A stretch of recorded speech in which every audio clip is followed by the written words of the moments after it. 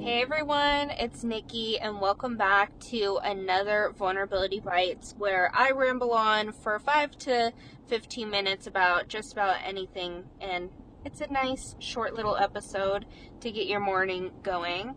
Today I want to talk about friendships and what it's like to build friendships after going through abuse. I've talked about it a little bit on my podcast. I was in a 4-year-long abusive relationship.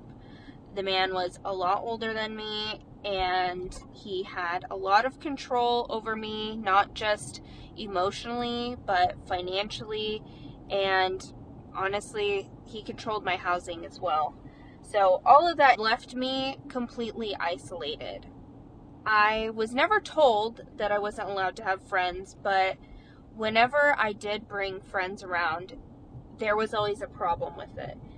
I felt like I wasn't good enough to have friends. So honestly, throughout that span of my relationship, I didn't really have friendships. So when I got out of that relationship, of course I had friends that were still there, but it was very difficult for me to find my community.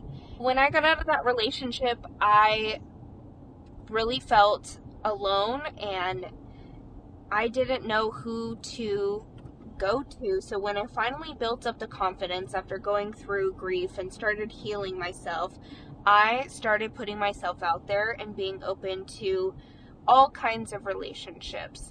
I was actually a little bit too open to the point where I wasn't auditing the people that I was letting come in and out of my life. I was just so honestly desperate to make friends that just about anyone that I felt like they liked me was in my life, and I didn't always agree with some of the things that these people did. Like I said, I put myself out there and I started to meet different people, and the type of people that I was attracting were honestly similar to how I was in that given moment. So I'm not really shocked or surprised that I was meeting people who were also broken as well, but I knew deep down that I wanted to continue to heal myself, be a better person, and attract people who I truly am. I think I'm a very ambitious person. I care a lot about other people, and I want to see other people succeed.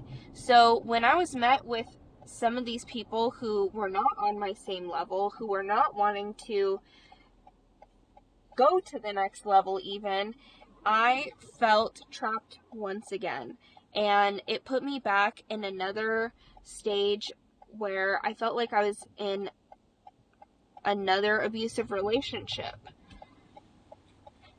And when I talk about these friendships, I realized that it's because I was so codependent with that other person that I was using friendships and other people as well to fill that hole and latch onto that person and become codependent with them.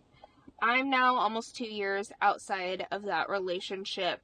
I have dropped a lot of these people who I became friends with after that relationship and started discovering and working on who I am so that I know how to audit these people that are coming into my life.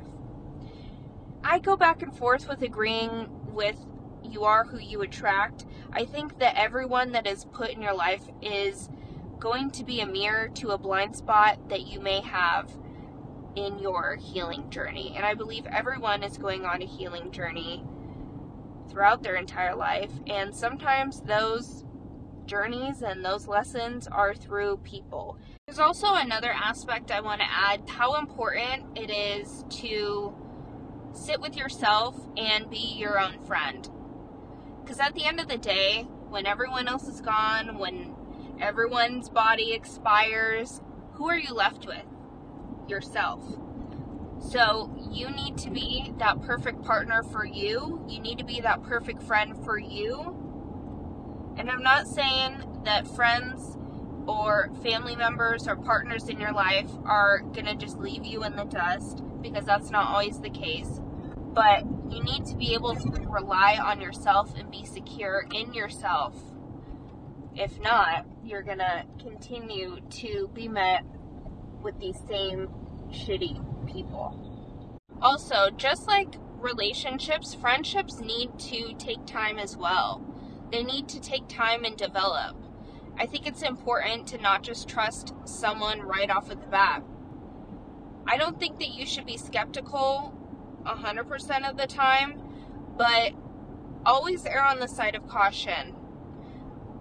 I also want to point out that I don't consider myself necessarily a victim. If anything, it feels like I'm going on a quest to really find out who I am and figure out my blind spots as a friend, as a partner. But I'm not going to sugarcoat things and say that that relationship was not abusive, because it was.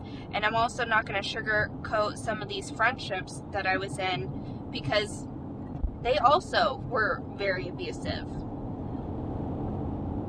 Anyways, that's all I want to share for today on this Vulnerability Bites episode. Let me know if you guys relate to this feeling as well. And I will catch you guys in my next episode. Love you. Bye.